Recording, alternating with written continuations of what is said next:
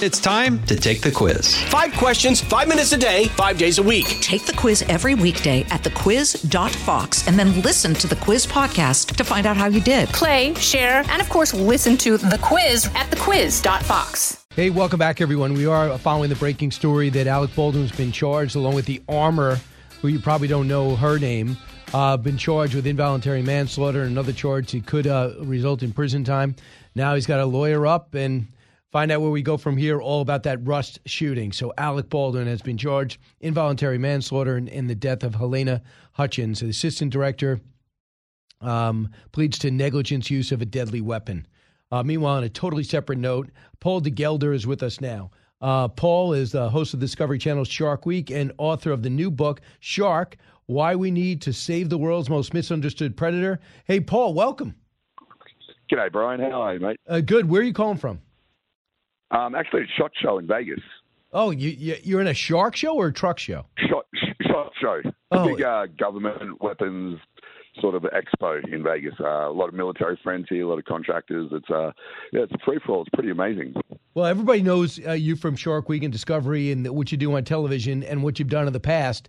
But for now, the title of your book is intriguing. Why do we need to save the sharks, to save the oceans? Mate, it's a lot of people don't understand it. It's kind of like playing a game of Jenga. You know, everyone knows what that is. You remove a couple of the bottom blocks and everything starts to get unstable. But sharks are like those blocks. They're a keystone species, is what's called an apex predator.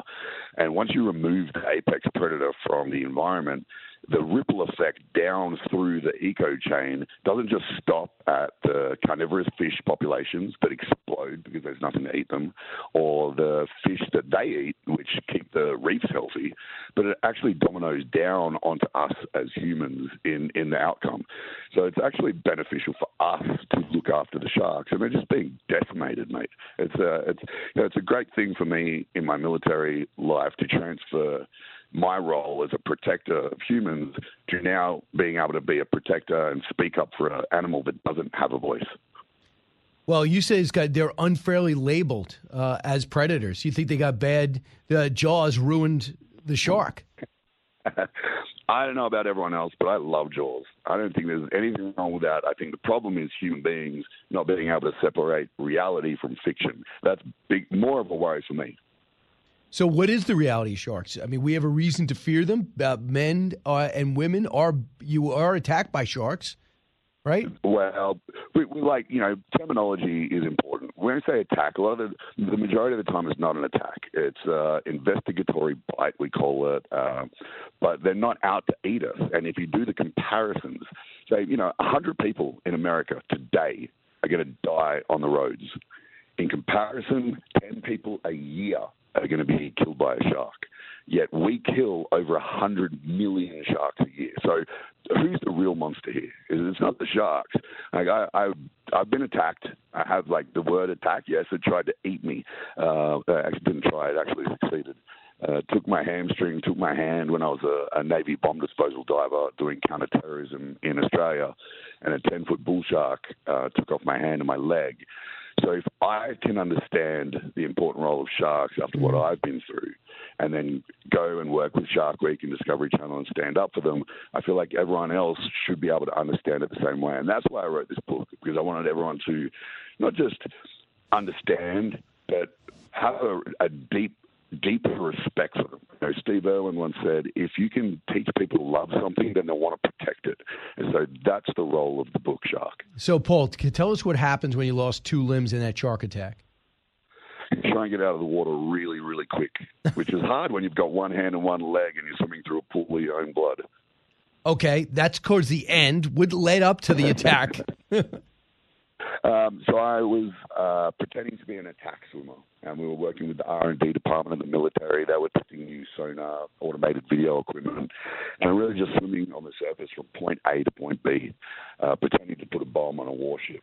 And I'm on the surface on my back in a black wetsuit, a pair of fins, flapping around for sharks to look at like a injured seal, I guess. But there had never been a shark attack in Sydney Harbour in 50 years. And so even though we knew they were there, they never bothered us. So I'm just kicking along, 7 o'clock in the morning in February 2009, and a 10-foot bull shark came up from underneath me, grabbed me by the back of my right leg and my right hand in the same bite, and decided that it wanted them more than I did. Pretty horrible feeling. People ask me if it hurt, and I say, well, go into your lounge room, kick your coffee table with your shin as hard as you can, and then times that by 1,000,000.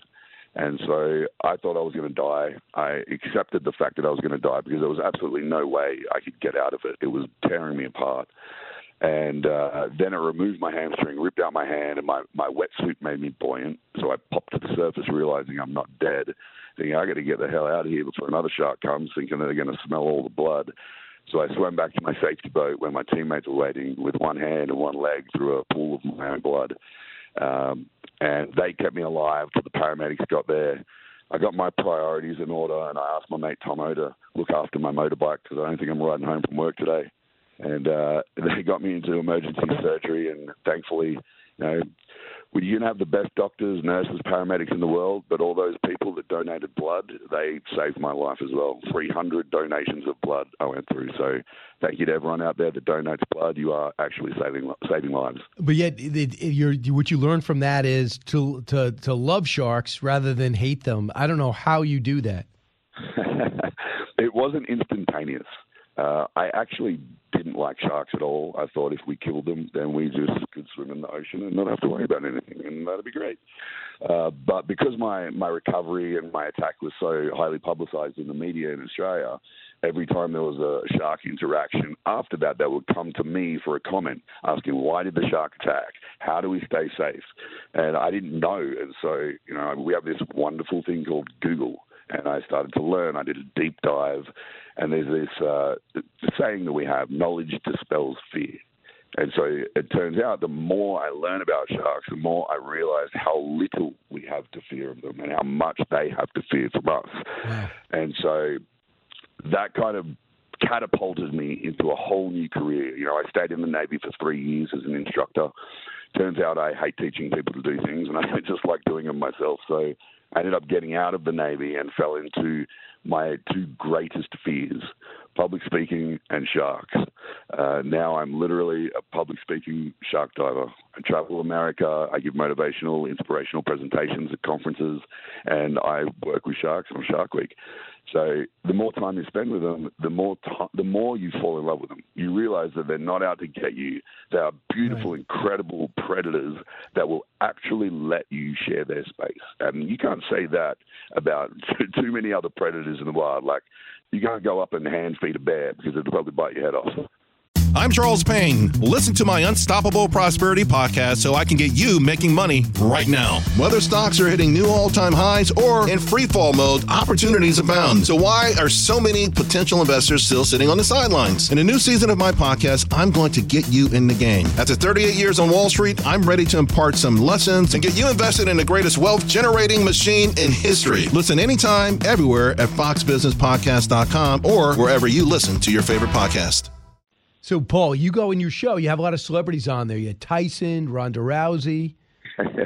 So what is it like? Ronda Rousey's husband yesterday. He's a good man, 6'8". Probably scarier than the sharks because when we're on the boat about to dive down with 30 bull sharks and I'm about to teach her how to hand feed one, he looks at me and goes, my wife don't get back on this boat.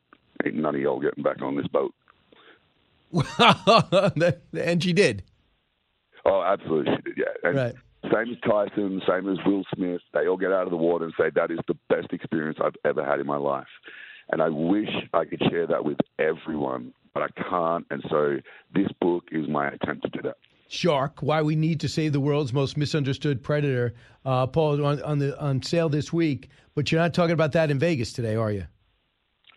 No, today I'm catching up with old military buddies and just sharing the love, spreading the story, sharing the inspiration and motivation, and having a good time. So, I'm on the air on Fox, right, for a while, and for some reason, John Oliver on HBO heard a trend in some things that I said consistently when sharks came up in the news. So we had no reason to play it, Paul, until you came out with this book. So let's play it. And now, Fox and Friends' Brian Kilmeade is definitely afraid of sharks. It's Shark Week, and we have real sharks. Need proof? That's what they look like. A great white shark could be coming to your beach. Where that shark's heading, and does he have your name on his mind? Surfers are getting eaten by sharks. Yeah. Blue whales attacking kayakers. Wait, who's getting eaten They by almost got sharks? eaten by sharks. At SeaWorld, how many sharks do you have? How do you see them? Why are you not intimidated by sharks? Why are all the big creatures coming so close to shore? Don't you feel like there's way too many sharks? Why are the sharks so angry? I was down in Palm Beach last week. I saw him. Were you attacked? I was always told that sharks don't like the taste of humans. If you're ever attacked by a shark, punch him in the nose. You're supposed to punch him in the nose. We should stay out of the water as human beings until the ocean starts calming down. One word, pool. Go in a pool and stay away from the beach. A spinner shark jumped out about 20 feet from me, just kind of at me. There's a such thing as a spinner shark? Yeah. Jumps out of the water and kind of does a spin. So that's a little of the times sharks have come up on the show. Am I hurting your cause?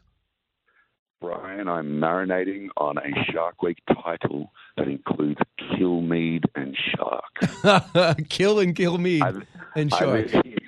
I think we need to get you out on the boat, my friend. Well, I'll tell you what. You just let me know. I'll see if I can work out my schedule. The problem is I don't really have any days off, ever, with you. Well, I am a military guy. I can just kidnap you and drag you out there, and we'll take you out and put you in the water with sharks and get you over this fear. I'm pretty sure I'll press charges, but I'll get a signed book at the very least. Paul, thanks so much. Go out and get Paul's book, Shark, Why We Need to Save the World's Most Misunderstood Predator. Paul, have a great time in Vegas. You too, mate. Take care. Listen to the all-new Bret Baier podcast featuring Common Ground, in-depth talks with lawmakers from opposite sides of the aisle, along with all your Bret Baier favorites like his all-star panel and much more. Available now at foxnewspodcasts.com or wherever you get your podcasts. Listen to the show ad-free on Fox News Podcast Plus, on Apple Podcast, Amazon Music with your Prime membership, or subscribe wherever you get your podcasts.